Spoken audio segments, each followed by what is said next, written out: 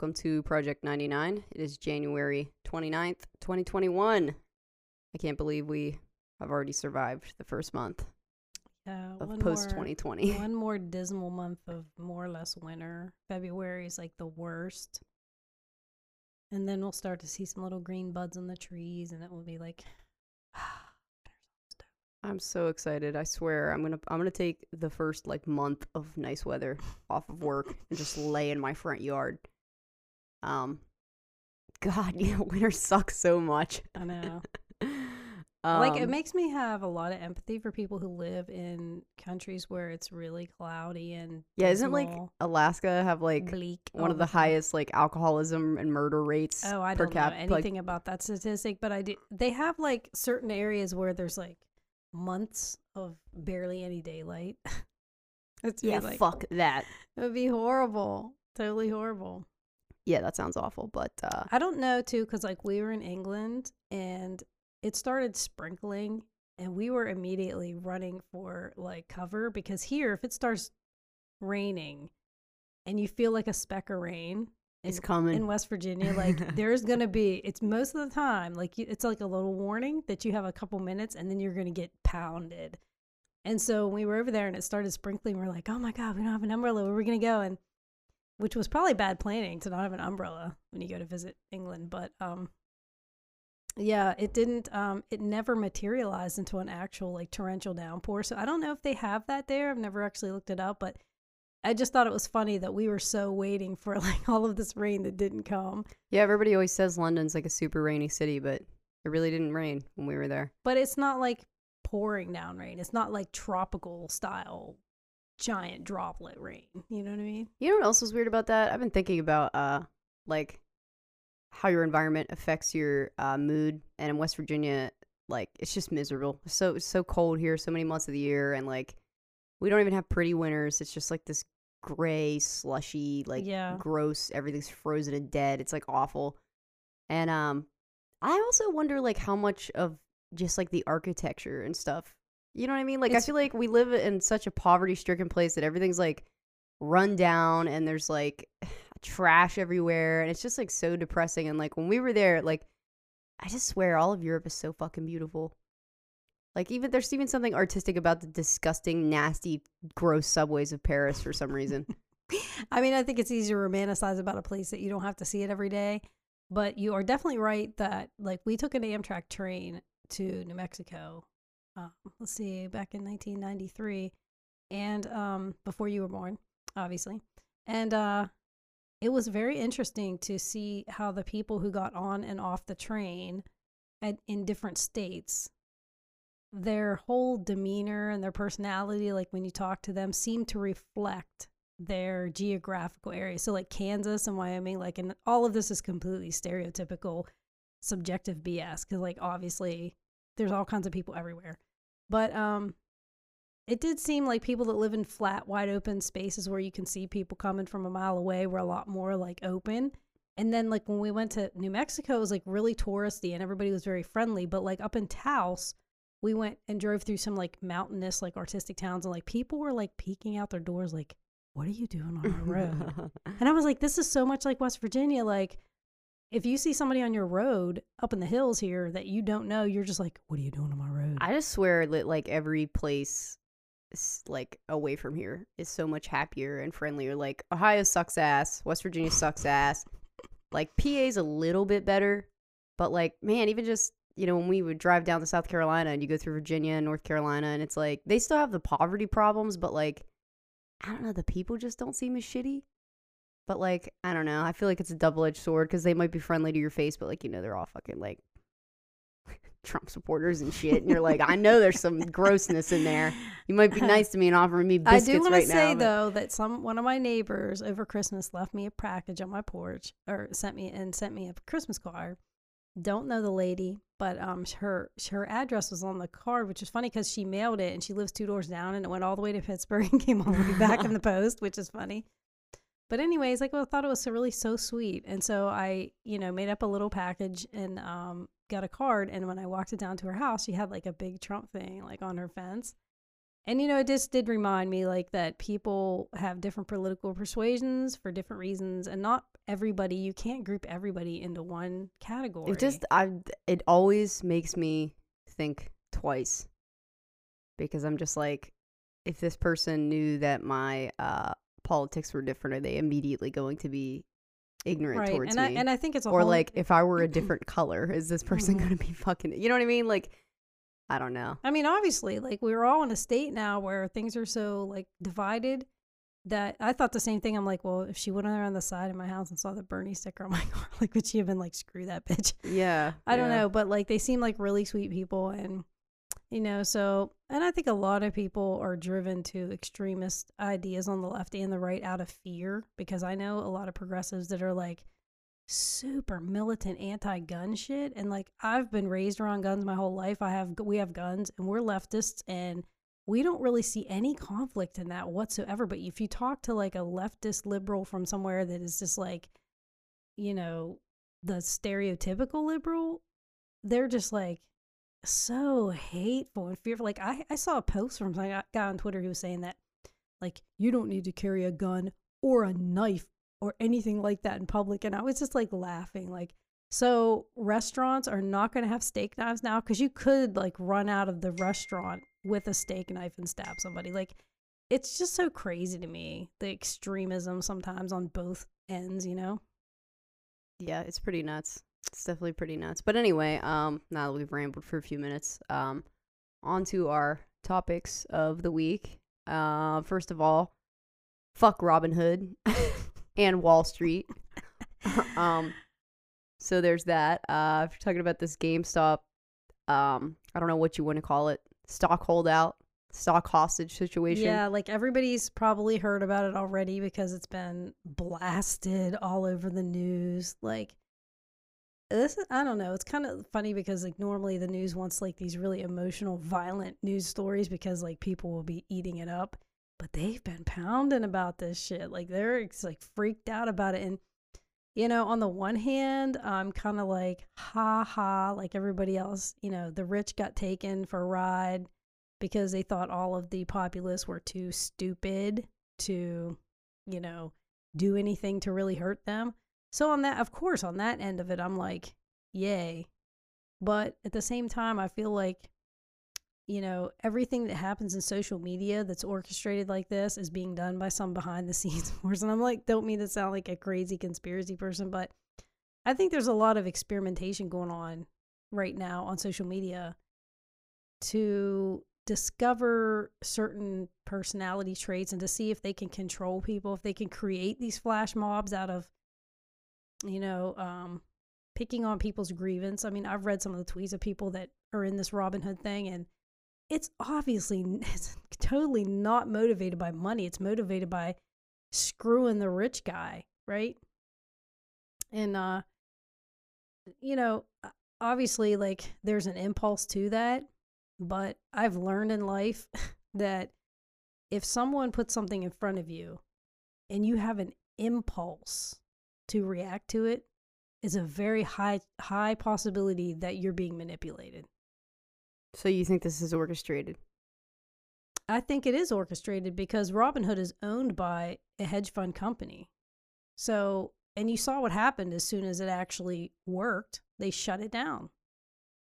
So I don't know if somebody on that, I don't know the origin of it. I don't know if it was something that the site itself promoted or if it was a person on the site who got it rolling. I'm not really sure where the origins of it are. Well, it started on Reddit on this board called Wall Street Bets, and kind of spiraled from there. But I mean, obviously, reading a username on a keyboard, I guess you never really know who they are. Mm-hmm.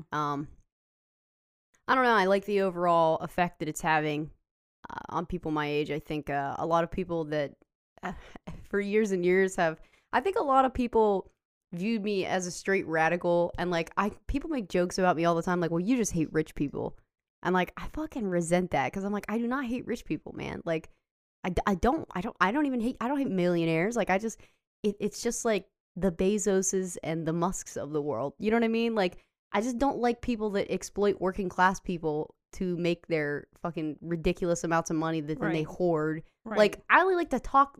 I just hate the toxic rich people. Right. You know what I mean? So I feel like this whole thing has opened up a conversation. A lot of people have been talking to me about it because I'm just like, my number one political belief amongst everything else is that there should be more wealth and equality.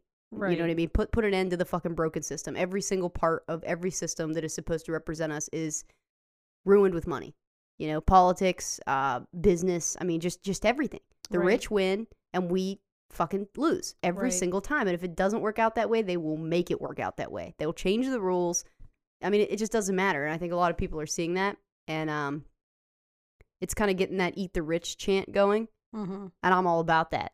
Because I'm just like, man, everything that goes on in our country, I just keep hoping that, like, people will realize, like, once the shit gets started, that, like, wait a minute.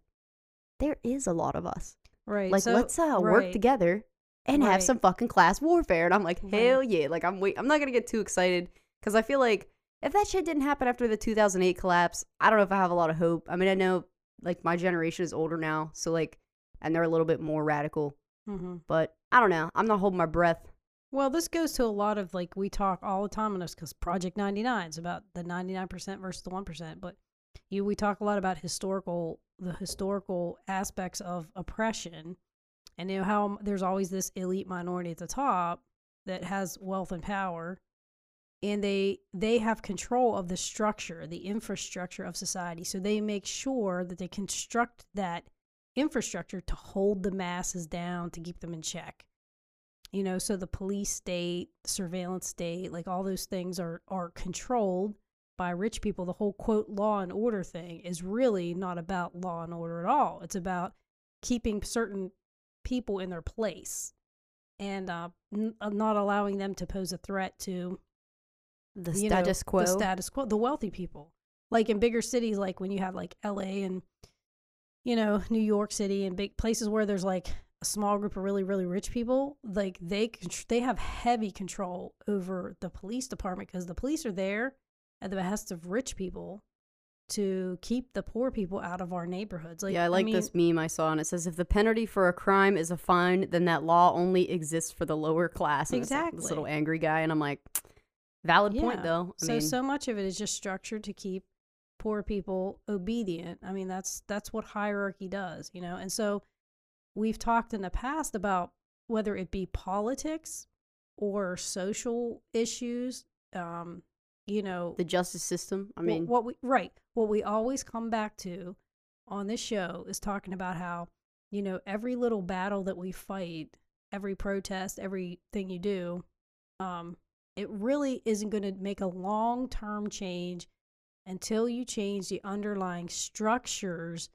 that allow the inequality to happen. So the most interesting thing to me about this GameStop thing is that, you know, with the Occupy Wall Street, I mean, I lost like 30 grand, which was my entire retirement at that point. And I was sinking a good bit of money into it. in 2008 collapse? Yes. I only had, you know, been putting money into it for a few years, but, you know, the company matched it and, you know, I was putting a good bit of money into it.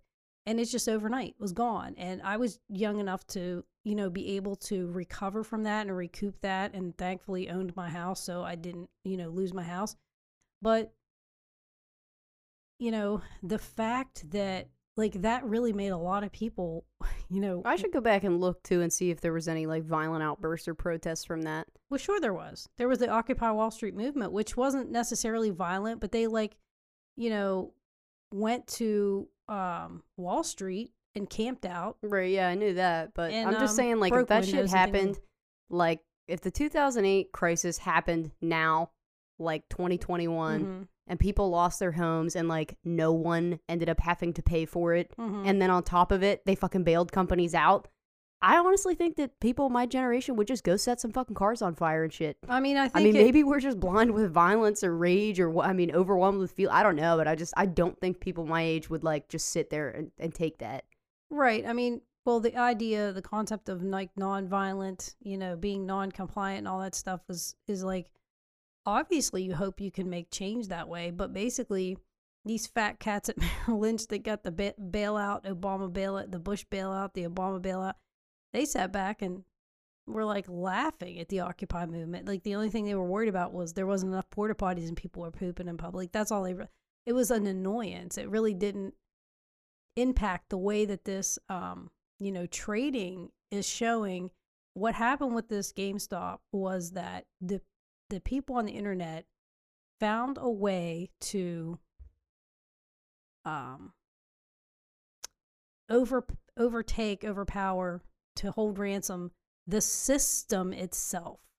I have a really good explanation that someone sent me as a screenshot that was posted on Instagram that I felt like was a pretty good summary and explanation of how this all happened, because I know a lot of people didn't really understand it. I was kind of laughing to my friend too, because I'm like, I'm a business major and I'm about to graduate, and like I have very basic knowledge of the stock market, and I feel like that's not on accident. You know what I mean? Like I feel like they purposely do not want people knowing in depth about the stock market on a large scale. But I was like, okay, so I understand the basis of what's happening here, but this post was really good, so I'll read it to you guys. Says, I know at least one of my followers doesn't quite understand what is happening in the stock market right now, and that's enough to motivate me to explain, because this is somewhat of a turning point in world history. First, you need to understand what a short is in trading. A short is when you borrow stock from a broker and sell it immediately at its current price. Then you hope the stock's price falls such that you can buy the stock back at a lower price and return the shares you borrowed to your broker, but keeping the difference.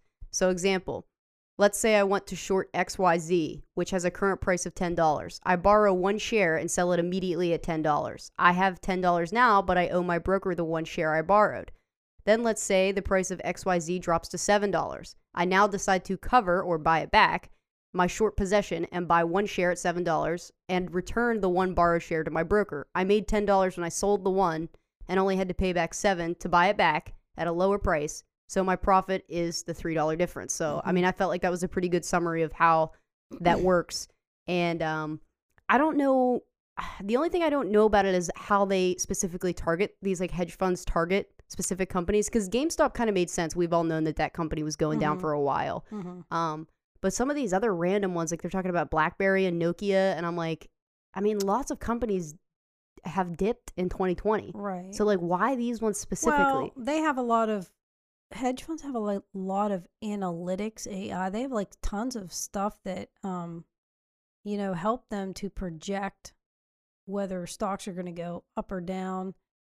And they're always learning from the market itself, like what different predictors, and so it's kind of like they have a little bit of a crystal ball.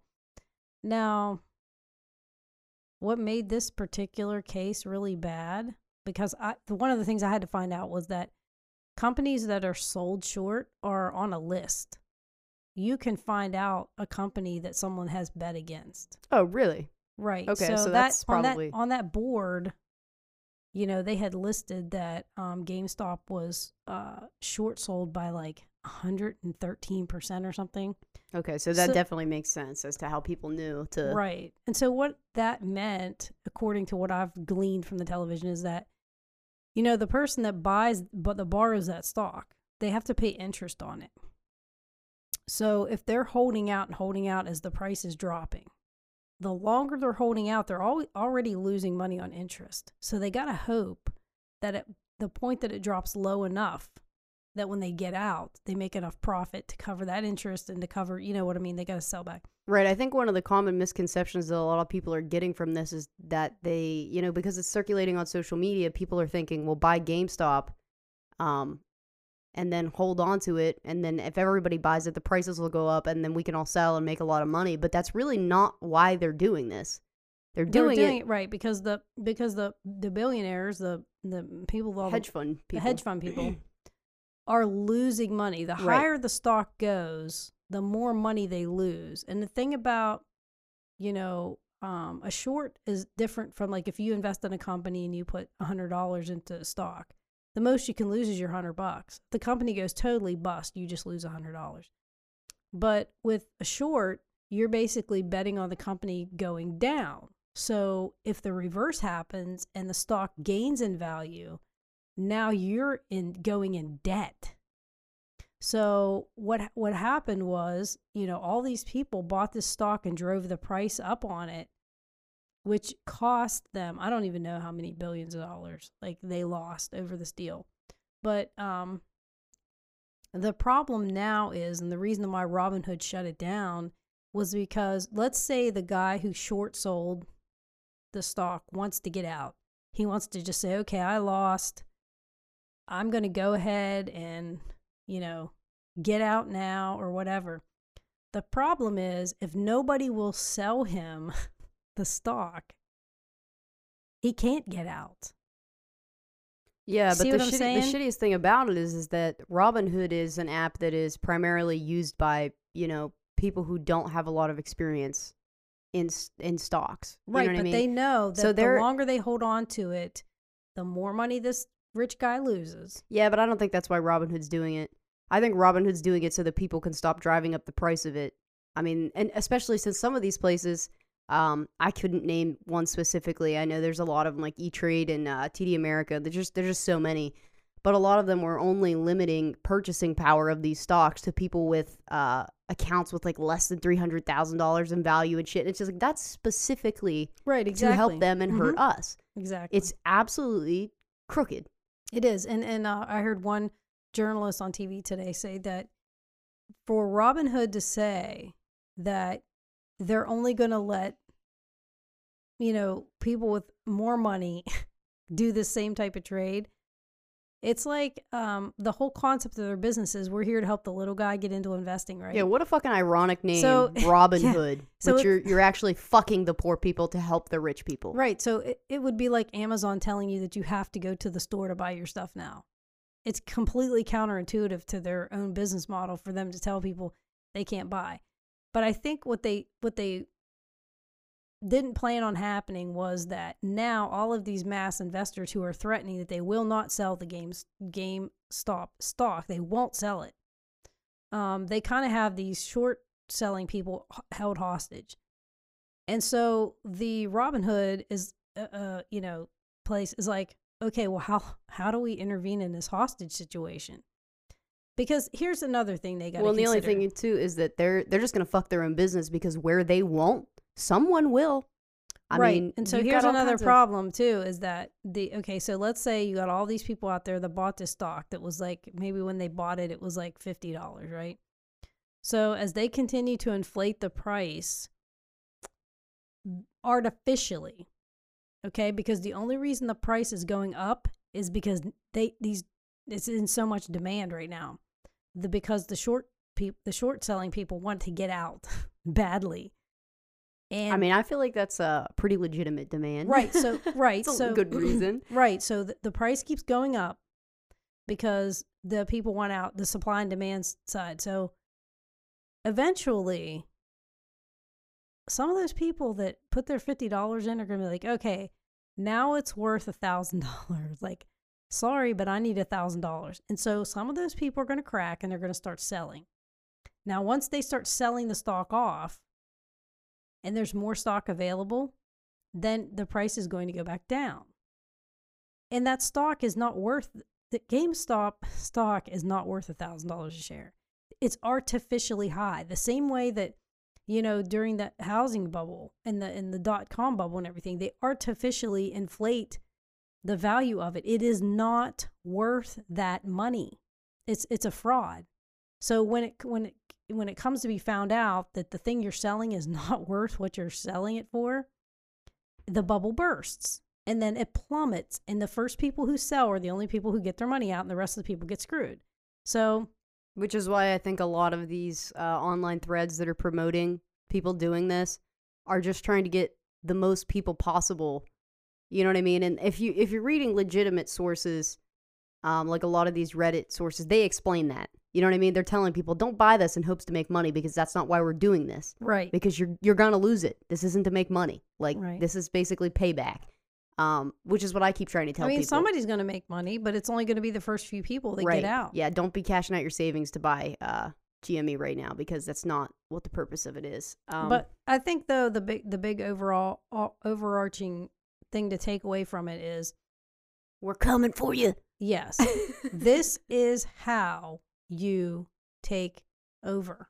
You have to invade the infrastructure of a power structure. So like getting people into office, the problem with that is, because we're always like, well, if we can get some progressives into office, we could get some shit done.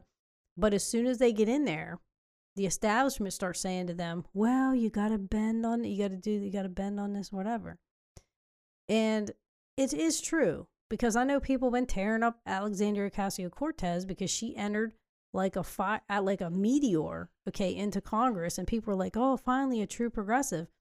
And now every time she compromises on anything, like people are just want to crucify her. And I'm like, listen, she is one person out of 435 people. She doesn't get to storm in there and dictate to everyone how it's going to be now. She can believe as much as she wants to believe, but that is what democracy is. It's compromise. Yeah, okay? which I know when people bitch about that and they're like, well, they're not getting anything done, so they immediately like abandon support for that person. But I think something that people forget is that the message that she's spreading and the way that she is consistent is educating people every single day about, well, this is what politicians should be like. And that's what's called getting the buy-in. So when you work at a corporation, the corporate talking heads come up with these policies, procedures, ideas, some of them good, some of them completely stupid. And if you're a middle manager, the success of whether this policy or whatever goes forward is how well you can get the buy-in of the people that work for you. And you can threaten them. You can threaten to write them up. You can threaten to fire them. You can make their life a living hell. Or you could just go, hey, look, I know that you think this policy is dumb, that we have to smile at the guests and use their name and all that stuff. But like, it makes a difference in a company, and like this is where we want to go with the company. Like, you have to talk to your people. You can't just just come in there with brute force. So what Alexandria Ocasio-Cortez says is like, listen, we have to do things to save the planet because we're all gonna die if we don't. And she is constantly like trying to go back to the material itself. That's why I think a lot of these populists on the right wing, like the Marjorie Taylor Greenes and the Lauren Boeberts, are going to turn to complete utter shit in a couple of years, because they're riding into office on Trump's coattails, and he's gone. And although he did officially open his office of the former president, I don't know if you knew this or not. Yeah, I saw that. Pathetic. Which is so sad. It is really sad and disgusting. What's even more disgusting is Kevin McCarthy flew down there to kiss the ring of a guy who's not even in office. So but the whole Republican Party have jumped on this populist idea. And what it's really going to come down to is you can rev your people up and you can get them really angry. But at the end of the day, what did you do for their life to make it any better?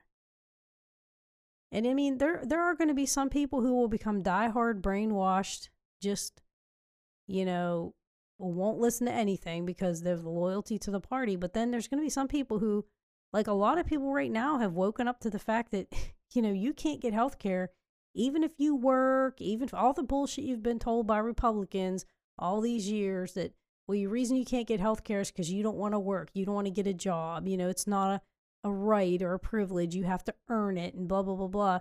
And a lot of people go out and work day in and day out and still can't get health care for a multitude of reasons. So all their bullshit fell apart, and people that are sick and dying are like, okay, your line of bullshit is not making my life any better. And they started to abandon that section of the Republican Party because they're like, it's just lies. So, I mean, I kind of hope that this flash in the pan, populism fades off.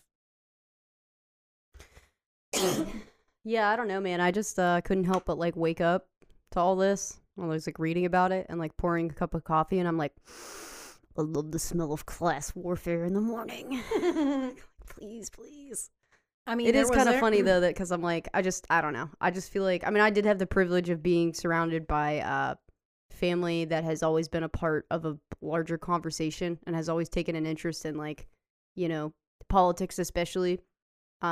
So I will always be thankful for that. I don't discredit anybody for not knowing about these situations, especially when the 2008 collapse happened. I was in 8th grade. So, you know what I mean? I'm not looking at my peers and expecting them to know better, but I keep telling everyone, like, you know what I mean? Like, these people have been doing this for centuries, like rich people have been crucifying poor people and like fucking them over and ripping them off since like the beginning of time. Mm-hmm. And in America, we don't punish people for that. We're not France. We don't kidnap CEOs and get our way.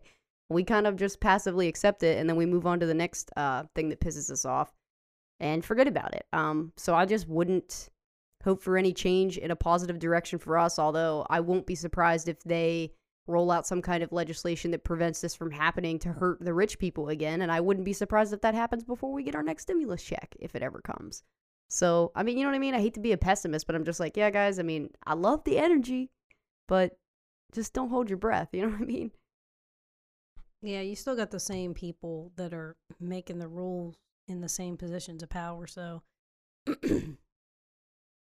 I mean, in the Trump picked, whatever you want to say, Supreme Court justices, Amy Coney Barrett, I think, ruled in cases where it was employer versus employee, like 70% of the time in favor of the, employer, the corporate side of the coin. So,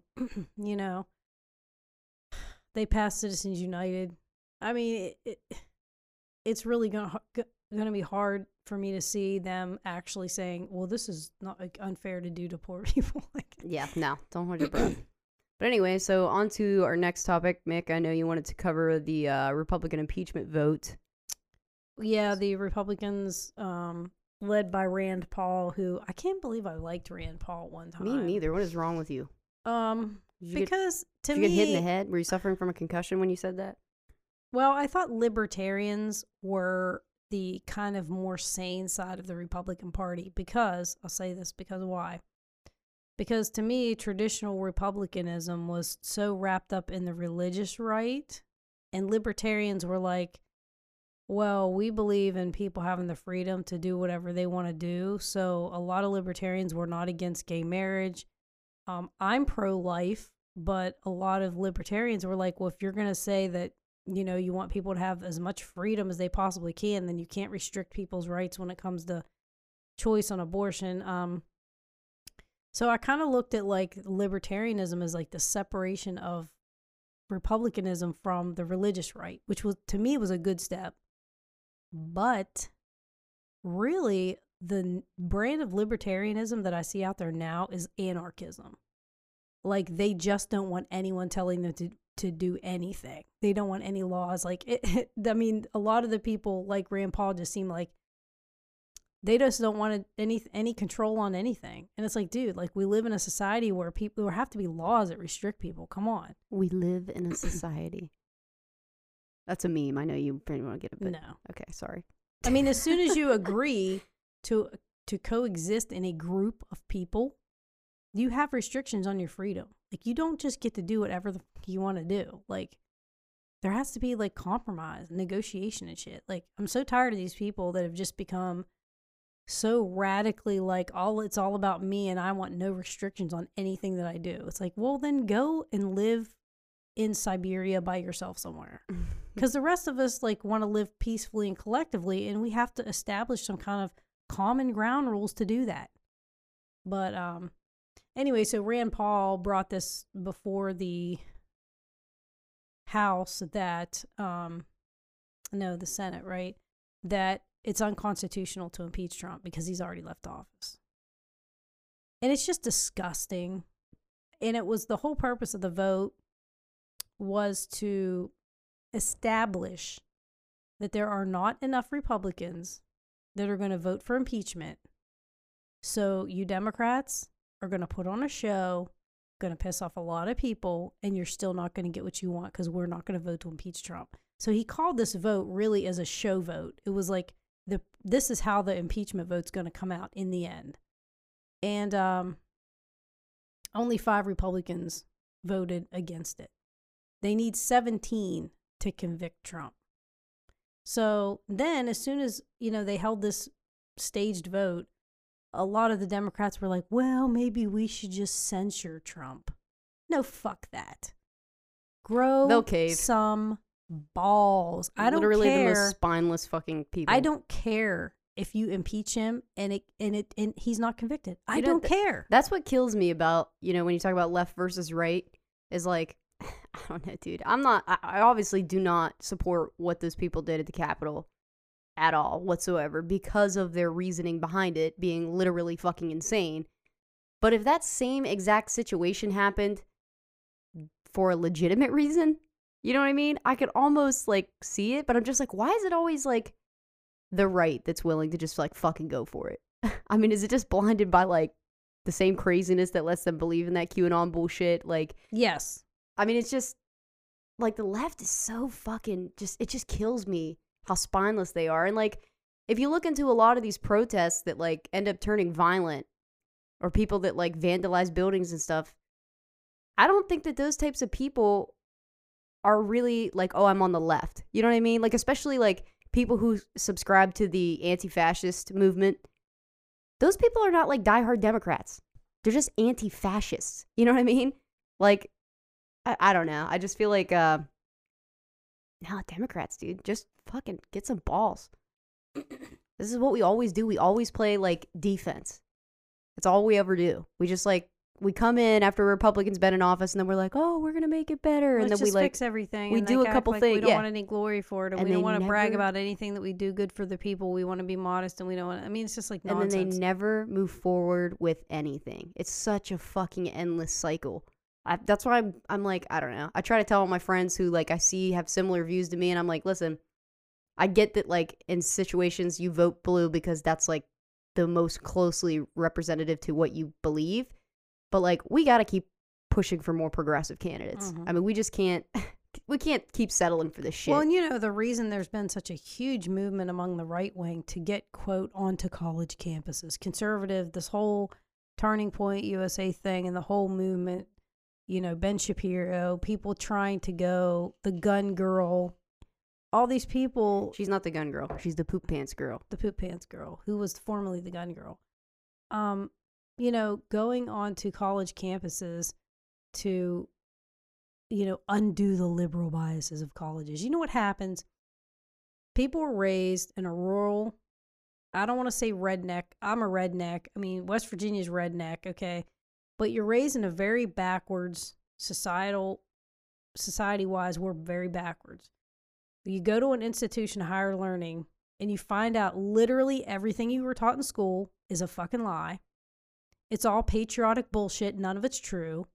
Everything you were told about government was complete biased bullshit. Whitewashed. You actually get, when you go to higher education, professors are actually telling you what happened in history. Well, not only that, but It's a shame that we don't start telling our kids when they're in grade school and high school the truth about the history of the United States of America. But they got to wait till they get in college, because when you go to college, you're actually paying money. Right, and you don't got to worry about somebody's mom showing up and having a fucking tantrum Exactly. because you told her kid the truth. Well, not only that too, but you get on the college campuses, and it's just so much more diverse, you know. And you hear from Right, people that from too. different backgrounds, and you start to have compassion because you try to put yourself in their shoes, and you know what I mean. And obviously, not everybody does that, but lots Right. of people do. Right. So you're right. There's actually like a cultural liberalization that happens along with your mind being fucking cracked open by facts. Well, you know what they say: reality has a liberal bias. Yeah, I mean, so that's what all this right-wing shit on college campus is about. I don't think it's really going to go anywhere. I mean, they can force their way on there and give their little talks to like 20 people, you know, but A lot of college campuses have chased that ramen noodle hair girl out, though. They've just straight up fucking forced her out. Like, we don't want you here. Get the fuck out. Like, well, to me, the thing about that is, you know, I'm a defender of the Second Amendment, but when you go into a private institution, you know, that is, people pay money to go to that institution. And the students, to me, are the people that 100% fund that institution, right? They should have a right to decide whether they want people to be able to carry guns on their campus or not. If it's in a conservative area and like 95% of the student body are like, yeah, we want to be able to carry firearms, and they take a vote on it, then let them carry firearms. If it's a Right. very liberal area and they're just like, no, we don't feel safe having people on campus with guns, and they take a vote, and people go, oh, well, but they're getting federal money, so they should have to do whatever the government tells them. You know what? That's so much bullshit, because conservatives are always about, states' rights. states' rights. We believe in small government. They are always about small government until they want to use the bully pulpit of the government to tell you what to do. Right, exactly. It's so just fucking so hypocritical. irritating. But yeah, so wait, why did we go off on that? Okay. So yeah, I'm just sick of these Dems like caving in, and just like the guns, the metal detectors in Congress. If somebody gets elected, to by the people to take a position as a House member or a senator, they have been elected, chosen by the people. But that's a government paid job. And when you take any job, you have a job description that you have to fulfill and rules that you have to follow. And if these people come in there and they're like, we're not going to comply with any of the rules of the House, they should be fired. Right. Like, you can have... Or, like, at least if she's, like, what's that crazy-ass woman's name? Green? Marjorie Taylor Greene. Yeah, so if she doesn't want to go in there because she claims that, her rights are being violated or whatever, she wants to carry a gun in there, she doesn't want to have to go through a metal detector, whatever the issue is, you somehow feel like you're being infringed upon, then step down. Exactly. You know what I mean? Like, if you aren't up to do what needs to be done, that's fine, and you have every right to not be forced to do that. And but then step down. Right. We need to stop coddling people. Exactly. I mean, Republicans always preach personal responsibility, but then they just want to tantrum and have everything handed to them. And I'm not saying liberals don't do the same thing, but I just see it more and more that, like, they get just told too fucking bad. Yeah. You know what I mean? They're kind of after this Marjorie Taylor Greene lady anyways, because apparently, before she even got elected, she put a lot of extremely inflammatory shit on her Facebook page, and she deleted a lot of it. But it's the internet. What? Nothing's ever gone. It's the internet. Nothing's ever gone. So people who had, and I don't know if there's people that just like, what do you call that? Download stuff, save it, screenshot it, whatever. I don't know if there's people that just do this like on the regular to everybody. Like, I don't know how they decide who to do it to or what, but they got her shit from like way back. I mean, yeah, a lot of companies that are like they host the websites or whatever, they like archive websites. Yeah. So that you just the whole thing's up. I mean, and Facebook definitely does. You now can there was delete a whatever you hacker want. that did that to was it Parler when they took Parler down, or was it the other one? I don't know. I'm not sure. I think it was whenever this insurrection thing happened, they were talking about them organizing on Parler. I think they shut the site down, but somebody had sent me a link to where you could. It was somebody who hacked into Parler and backed up all the posts, All their archives, yeah. their archives. So somebody hacked their archives and put them online so you could go and look at them to go back and see what these people were saying prior to, the insurrection.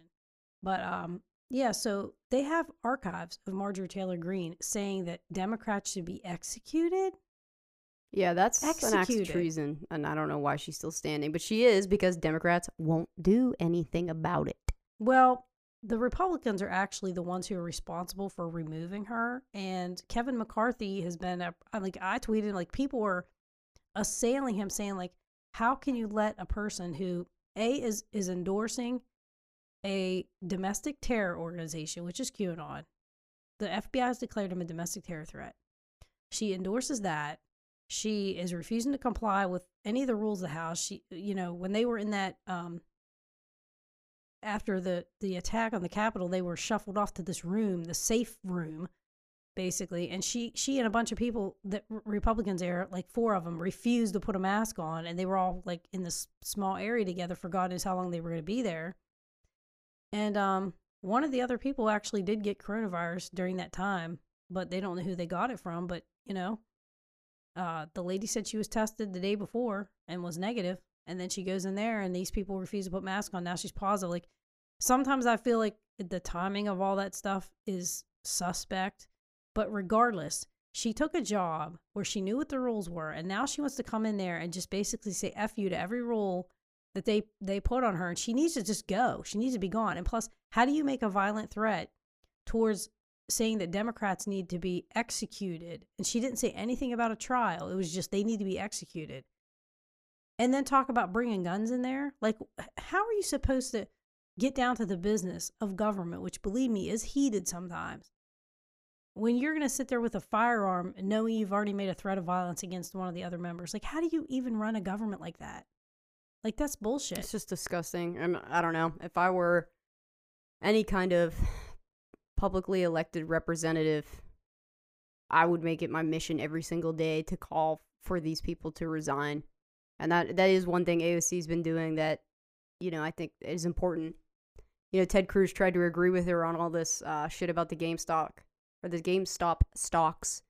And she was like, I'd be glad to work with you on this, but not really, because you were just, like, seriously calling for me to be murdered. So, like, resign. Like, she just, everything he says, she's like, resign, resign, resign. And I'm like, that's what needs to be happening. Like, every single Democrat needs to be, like, out now. Like, she needs to be out now. Every day until it's done. Well, and the Capitol insurrection, there were like 4 or 5 people that died, right? And the Republicans, like 9 months after Benghazi happened, is when they started, I guess, investigating Hillary Clinton, saying that she was negligent in the deaths of those people. So these people at the Capitol died, and now they don't want to even do like a serious investigation they just want to move on from it. Like, it's so egregious to me that, you don't want to look at the circumstances of how this even came to happen. And I think the reason they don't want to looked into is because half of them are complicit. Half of them were involved in ramping up, maybe funding, these people. There's some serious questions floating around out there about, did any of these Republican congressional people like Mo Brooks and, did they, and I think maybe Andy Biggs, maybe there was a couple of them that were, that were mentioned by, one of the organizers as having, worked with him to organize this whole, insurrection. So that's why they just want to skip over and be like, oh, this is further going to divide the country. And look, isn't it funny that they only care about unity when it comes to, we should all get together and forget that the insurrection ever happened. Right, yeah. Like, so far, Joe Biden ran on unity, and he's trying to get the Republicans to agree to stimulus checks. Not happening. Trying to get with them on board with the coronavirus thing. Not happening. So apparently the only thing they really care about having unity on is getting the Democrats to just agree with them to let this whole thing go. And I really hope they don't cave in, but I don't have a lot of faith. So we'll just see where it goes. But I have zero faith. On the QAnon thing, though. Oh, yeah, that was our next topic, was the Q violence. Right. I watched a documentary, which is on, it was Vice. I saw that on TV last night, but I was like, I don't even know if I can watch this, because depending on who created it, like, if this is some biased fucking film, I'm gonna be pissed. So I'm like, I can't mentally do this right now. Right. So I mean, I watch everything with like a jaded eye, I guess you'd say. But it was really an excellent documentary. If you guys have time, like, you'll be just sucked into. I was, because what they're doing is it's a man and a woman on Vice who are both interested in finding out who Q is, and so they just start talking to people, and they just take you through, like, well, okay, so this guy we heard is this. It kind of reminded me of Jesse Ventura's show. It's called QAnon: The Search for Q. QAnon: The Search for Q. And, they start talking to people, and then the first guy that they talked to was the guy that developed 8chan. And I think his last name is Brennan, but he's he has like that brittle bone disease, so he's like a really small guy, and he has like, physical, like when you look at him, you can tell he has like a handicap issue. But so I think his name's Brennan. But anyways, they go and they talk to him, and they ask him, like, well, why did you create 8chan? And he's like, well, originally the message board was like not designed well, and we wanted users to have more control, blah blah blah blah. So he creates 8chan, and then he's contacted by this guy named Ron Watkins. And you remember Gamergate? I'm not familiar. So Gamergate had to do with some issue in the gaming community where women were saying that they were being like mistreated in the gaming world. Yes. Okay. So there was some big controversy about it. I read about it a while ago, but I don't remember all the details. But basically, like, there was a lot of really hardcore, like, anti-woman shit going on. And, which I'd say that's probably true. And anyways, so I guess 4chan or some other site, like, kicked off the gamer people. So they came over to like 8chan. And then, so basically what happened with Facebook and Parler, right? Facebook said, we're not going to allow this extremism. So they all leaped ship and went to Parler, right? So it's kind of that same thing. So this Brennan says, well, all this traffic came to my site. Like, what was I going to do? Like, tell them I don't want their traffic? Like, that's what you live for in the internet world is traffic, right? He said, so I let them stay. And he said it was a tragic, horrible mistake. So they took over the site. There was so much extremism going on.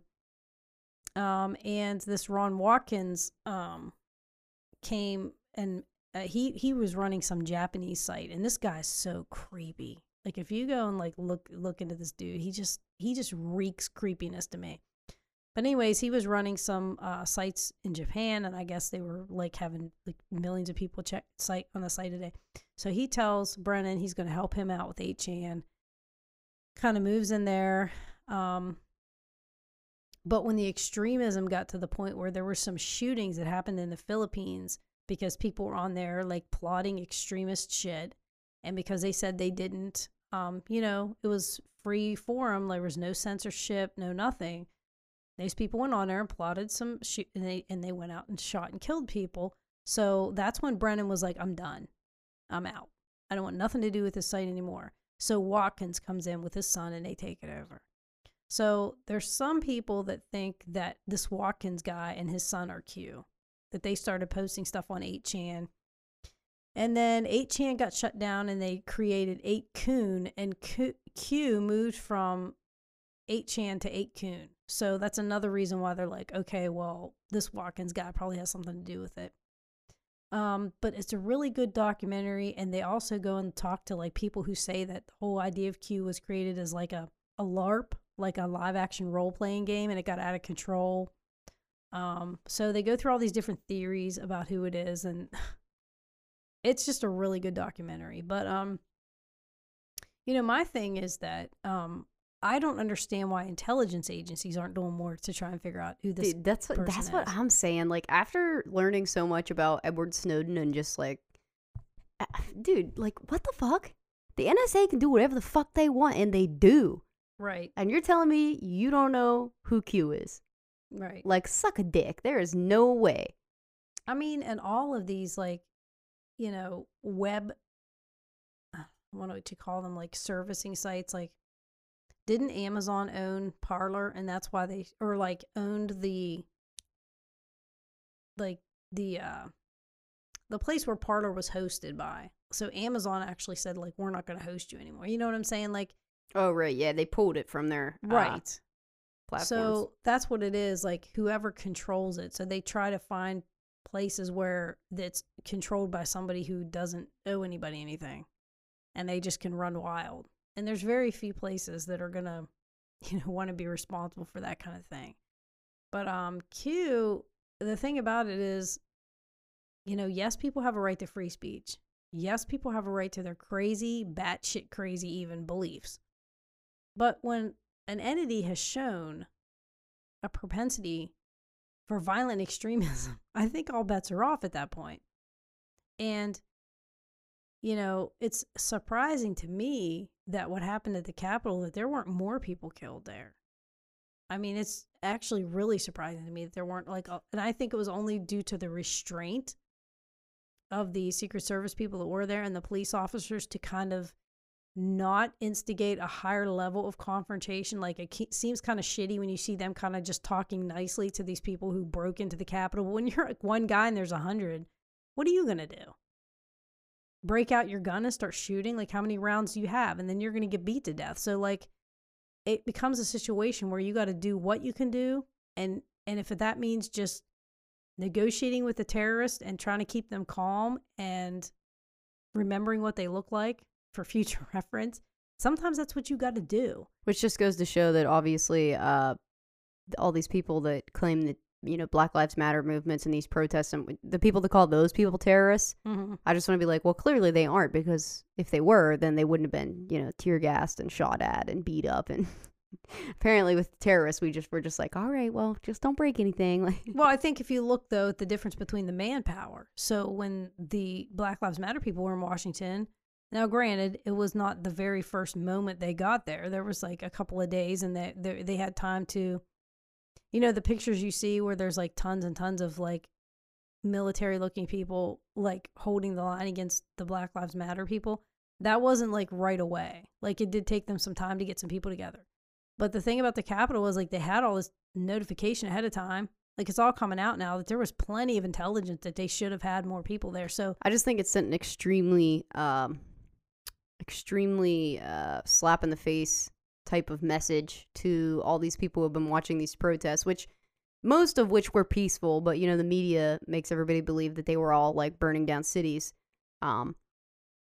That we saw so many videos from firsthand accounts circulating on the internet of police just straight up attacking people, and there's like all these pictures circulating, all these videos. I mean, pictures maybe can be misleading, but like when you have a video from 3 different angles of a cop just like punching somebody who's standing on the sidelines not doing anything, what I mean? There's not really a lot of ways to explain that, and we saw a lot of that over the summer, especially after the George Floyd protests and all that. There was a lot of police brutality straight up recorded, and there was no denying it.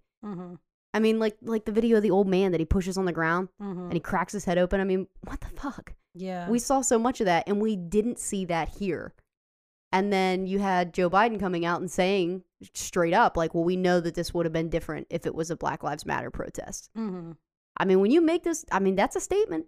That's a statement you're making. And I'm not saying I disagree. I'm just saying that's a big message. I think people are not. I mean, unfortunately, we all know that there will be another George Floyd incident that will capture the media's attention. And I don't think people are going to be, I think people are going to take a page from this Capitol incident when they go to the streets. So, well, and that's everything too about the fact that there was an article in The Guardian about the violent acts that have happened as a result of, QAnon. And they're not like a small number. So there was a guy who, well, you can kind of count the Comet Pizza thing, the Pizzagate thing, or the guy took a gun into Comet Ping Pong or whatever and like fired shots. Thankfully, nobody was killed, but that was part of the whole precursor to QAnon. The whole cabal of Democrats, the sex trafficking, John Podesta, Neiman, and all that stuff. Like, that's what was motivating this guy, who was obviously batshit crazy because there wasn't even a basement at that Comet Ping Pong. And I just got to say to myself, like, if you're going to be a investigative, independent journalist, hey, I got mad respect for that. But instead of taking a gun, okay, all you people that may be out there thinking about you're going to do some investigating yourself, these child sex trafficking shit, instead of taking a gun, why don't you take a camera and try to find the basement? Yeah, dude, I'd go straight like how the Humane Society does when they find like secret puppy mills and like abuse in pet shops and shit. I would just like get hired there and investigate it that way. Or I would show up in like some kind of fucking fake bought uniform being like, I'm from the city and we have to do an inspection of the structure of this property. Yeah. Literally any fucking way you could have done it other than just blind rage. But that's what I'm saying. Like, so much of it is, it's almost like I don't understand how the people that follow it can't realize that it's a psyop and you're being used to commit acts of violence. You're not being used to stop any of this or to investigate it or find out about. No, because if it was, Q would be telling you to be vigilant and always be on the lookout for, children who seem to be in distress, or, you know what I'm saying? Like, they would put out. I'm hoping to eventually have Jermaine and another friend of mine who's a social worker come on the show to talk about that specifically, because we all saw these Q people, bolstering their save the children rhetoric and do nothing. They didn't donate. They didn't educate themselves. They didn't go to programs. You know what I mean? Like there was no change. And the people who are actually working with kids who deal with abuse, at least locally in their experience, but I've heard this from a lot of people online. And I've heard this directly from people I know who work with children. They saw zero change and any help for these kids. They didn't see people showing up to more, like just in Wheeling. There are different resources that, you ever go to the waterfront for like the Italian Fest or anything? there are people that are always down there handing out pamphlets about like, here, come to our program. Like, we have a whole seminar about human trafficking and like what to look for. None of these programs have seen an uptick. There's been no like more donations to play. You know what I mean? It was just all talk. And we all knew that from the start, but it needs to be called out. You know what I mean? Yeah, I mean, I'm sure there's some people that genuinely want to help, but like having bad feelings, this comes back to thoughts on prayers don't do shit. Right. So put up or shut up. But the feeling, if the feeling is genuine though, it is going to be a lure. You know, nobody joins a cult because, you know, the guy Stephen Hassan who's written books, he was a member of the Moonies cult. And when he broke free from it, he became a counselor and counseled other people to get out of it. He also wrote The Cult of Trump, which he generally avoided politics, but he did write that book. And he talks about, you know, how people get into cults. And he said when he got into the Moonies, he had just been broken up with by his girlfriend. He was on a college campus, and these two girls came up, were kind of being flirty with him, and invited him to go hang out at this, you know, for the weekend at this place or whatever. And he said, you know, if they would have walked up and told me, oh, by the way, we think this moon is the savior of the world, and you're going to come and join our cult, and you're not going to have sex for 4 years until he picks a mate for you, and then you'll only be allowed to have sex when he tells you. Like, he's like, if they would have come up and honestly like told me what they were about, of course I wouldn't have joined. But, you know, they look for vulnerable people, they play on your emotions, and they suck you in, and then they begin the process of he calls it the bite model. But basically it's how they, you know, cults restrict you from having emotional connections to your friends and family who might be able to talk some sense into you, because that's a threat to the cult. Just like a abusive relationship. Right. So, and he goes into like, so, and I got to get his book and read that too. But yeah, there's already been like a lot of violent acts that have been attributed to this QAnon. And, you know, so there was this guy who went to the Hoover Dam in an armored vehicle and blocked the road. And he had guns, 2 military like rifles and 2 handguns and like 900 rounds of ammunition. And basically the reason he did that, his name was Matthew Wright, is because Trump hadn't made any of the mass arrests that QAnon said were imminent, which Q was predicting Hillary Clinton was going to be arrested like 3 months into Trump's presidency. Like, none of the shit that's been predicted has actually happened, except for vague stuff that people interpret as, you know, well, this is all it's like the checks in the mail. You know what I mean? Right. Yeah. I mean, I've seen a lot of people saying that too. Like, not even trying to be like in your face, you were wrong. Just genuinely saying like, okay, well, maybe you can like come back to the reality that we live in now and kind of analyze the sources where you got your information and just like take a step back. Like, at this point, we're not going to say or do anything as long as you come back to reality and stop doing this. Like, check your sources. Like, let's just let this be a lesson learned and move the fuck on.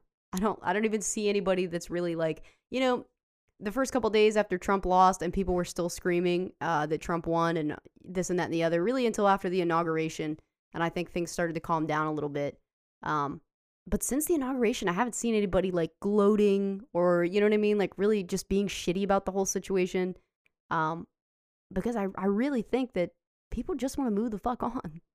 Like, I think a lot of people, myself included, they just want Trump to become irrelevant. You know what I mean? So, well, like, right. And I just mean, come back to reality. I feel like liberals, whenever we come into power, like, we are like, whew, okay, thank God. Now we're not trying to be killed by these right wingers.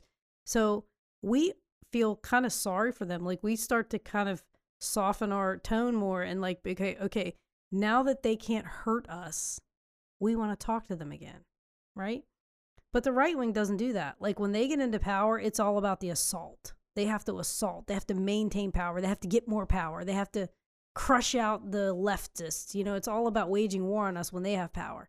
But as soon as we come to power, we're like, okay, we got to work together if we want to have peace. Like, we start thinking in those terms. And like, that's why we have a hard time, like, you know, winning, because we don't really want to beat them into submission. We want to actually try and find some kind of middle ground. Like, we don't always have to agree on everything, but we have to agree that we both want peace and not to kill each other. Like, there's certain things we have to agree on if we're going to not be having like some tribal warfare. I just feel like we've been doing that for so long. I don't know why. And I'm hopeful, but I'm not going to hold my breath that in this presidency that there will be more focus on just getting things done, because what is in front of somebody that cannot be denied, I think, is worth more than anything else.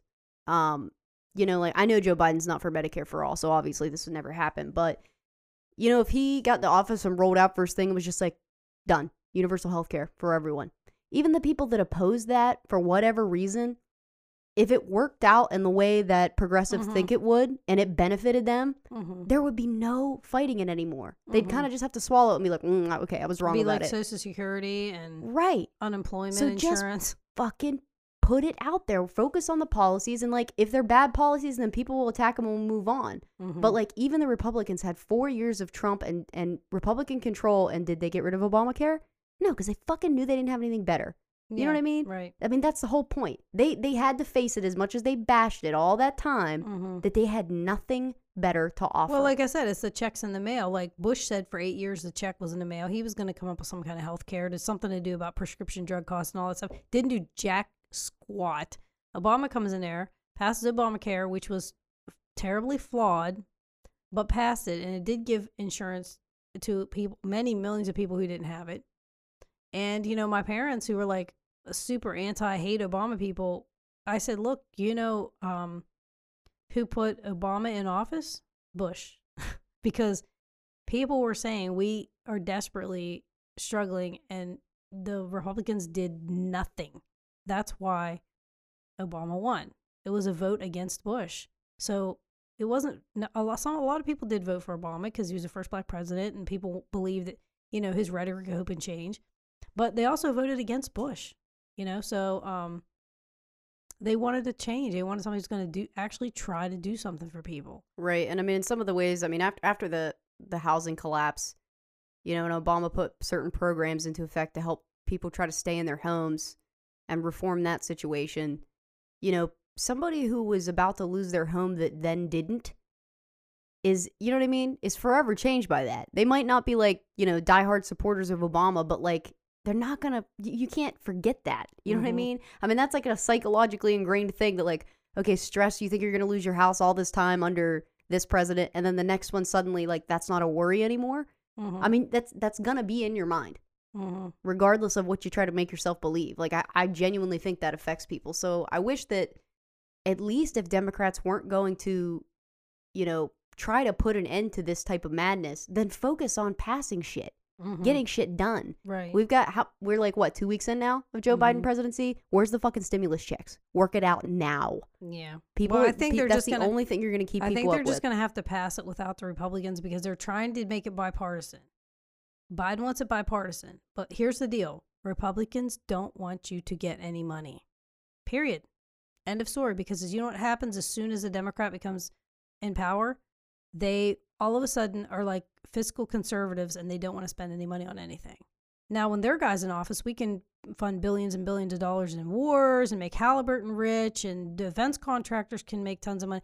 Like, they spend like crazy when their guys in office. But as soon as a Democrat comes in, they pretend like they're fiscally conservative because they want to see every Democrat policy fail.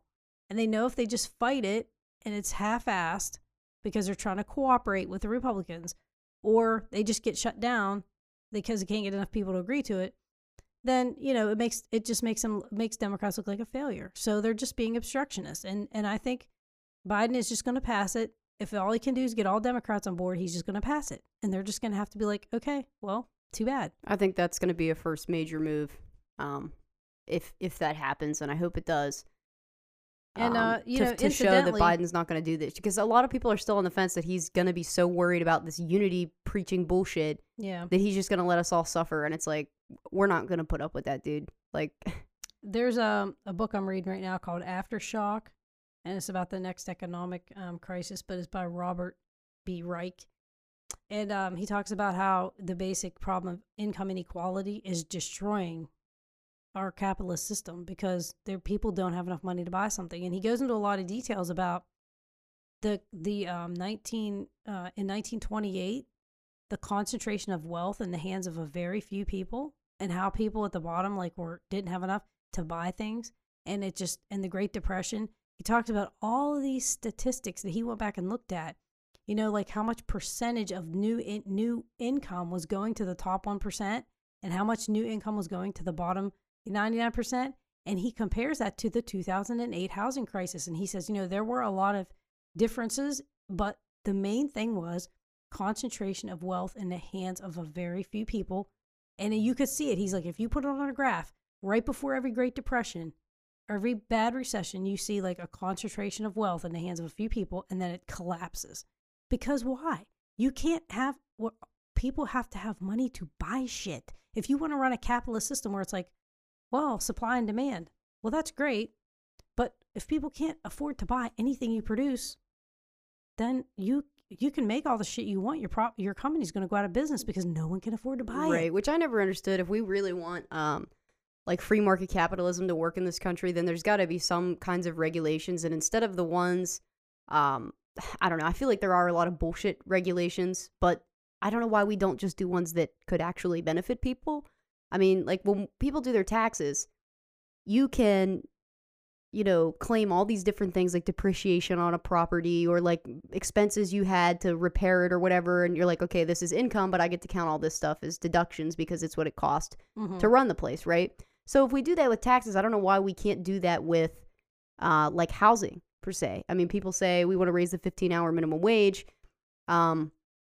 Great, but then everybody argues that the prices will go up. And, you know, there's a lot of argument on that we won't get into right now. But I'm like, okay, so meet in the middle there is raise the minimum wage to $15 an hour and then only make necessity items have a percentage cap of how much they can profit off of them. We obviously already know that that is a thing that works because, like, look at Walmart. You know what I mean? They, by selling a large majority of products, manage to offer the lowest prices for groceries. You know what I'm saying? So it works out for them. So it's like, they know if they overcharge for it, someone else will find a way to get it cheaper and provide it that way. Well, that too, that's a price point. Like if they figure out how so much... set a price point for basic necessities like food, medicine, housing, basic. But here's the thing, you won't have to mandate it because what will happen is, okay, everybody's got $15 an hour now, right? So people are going to still want to buy products. So if your gallon of milk costs $3 and the other guy's like, well, screw that. People are making $15 an hour. I'm going to start charging $4 for my milk. Guess what? No one's going to buy your milk. They're going to buy a $3 milk. Right, but then we get these huge monopolies running in our country. I mean, just like now, but there's supposed to be antitrust laws to prevent that. So well, I mean, but how do you deal with things like the housing? I just don't think we would need to price fix. I think the whole lie that if we raise wages, it's going to cause an astronomical increase in inflation, but that's all a lie. Well, I get that, and I would agree in saying things like products that are sold, but we see as time goes on more so in housing specifically, where, oh, you're making more money, well, we're going to raise the price of rent. I mean, the price of rent goes up regardless, but I'm like, I just think if they put a cap on things like that, like here you can only make a percentage more on these basic necessities, then the rest of the free market could regulate itself the way that it did because, okay, this person works a minimum wage job, they make $15 an hour, they can afford a house and their medicine and food. You still have motivation if you want more, if you want a nice car, if you want an iPhone, if you want all those things, then okay, those are all regulated by a free market. If you want better things, you work better. But like we can't, I just don't believe in using basic necessities. I see what you're saying, like exploitation. And also, you know, like some countries, and I've said this for years, I didn't know anybody actually did it, but there are some countries that put the cap on the CEO's salary at like 12 times what the line worker makes. And like it actually helps to stabilize the economy. Absolutely. I mean, we're going to have to come to some conclusion eventually, but America is so afraid of doing anything radical. It's just insane. Like all of the things that we're famous for doing that are just out of this fucking world, you know, like electing a TV show host as president that has no experience whatsoever. I mean, we're willing to do that, but we can't make a radical move like that. Like, you know, saying that a company owner can only make 15 times what his lowest employee makes. I mean, Jesus. But that's all I have for you, Mick. So if you have any closing thoughts. Well, just a couple more of these like people that were, if you want to check out this Guardian article, it's called QAnon, a timeline of violence linked to the conspiracy theory. But you've had like people, go and attack churches, like bust up churches. Montana police arrested a QAnon supporter from Colorado with an alleged kidnapping scheme.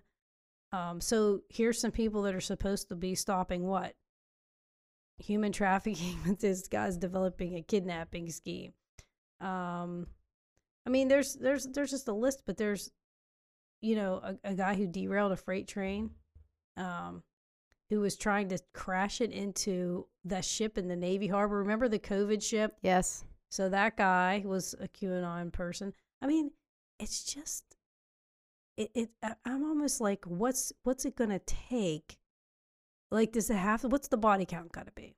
Does it got to be 20, 30, 40, 100, 200? Like, what does the body count have to be before people go, yeah, you know what? Marjorie Taylor Greene's got to fucking go because she's like part of a terrorist organization. Like, at what point are we going to decide this group is a dangerous, malignant force that needs to be dealt with in a different way? Like, this is not about free speech. This is about, I mean, to me, it's like the ultimate orchestration of mind control. And it's, I don't know when we're going to start taking it. Now, the mainstream media has started to report on it more. I think they didn't want to give it oxygen because they thought if they just didn't talk about it, it would go away. And we were talking about it when it was first in its, infancy. I don't know how early on it was then, but I know that at the time we started talking about it, there was hardly anybody like even knew what it was. And I'm just like, this shit is going to be bad. It's like, and I just wish that the authorities, the other thing I wanted to mention was the Nashville guy. Remember the Nashville? The bombing? The Nashville bombing. The RV bombing, okay. So apparently the guy mailed out some packages to people that he knew a couple days before the bombing. Oh, yeah, I do remember reading that. And, he was a big believer in all kind of conspiracy shit. He believed that whole lizard thing, at least according to this, where some people are alien lizards, we've been invaded kind of thing. Like, and that's according to people that received these packages, some of the things that he put in there. I still think it's interesting that I haven't heard what type of explosive he used. And I think that they're intentionally not wanting to tell people because it's probably something that's not yet restricted by law. But,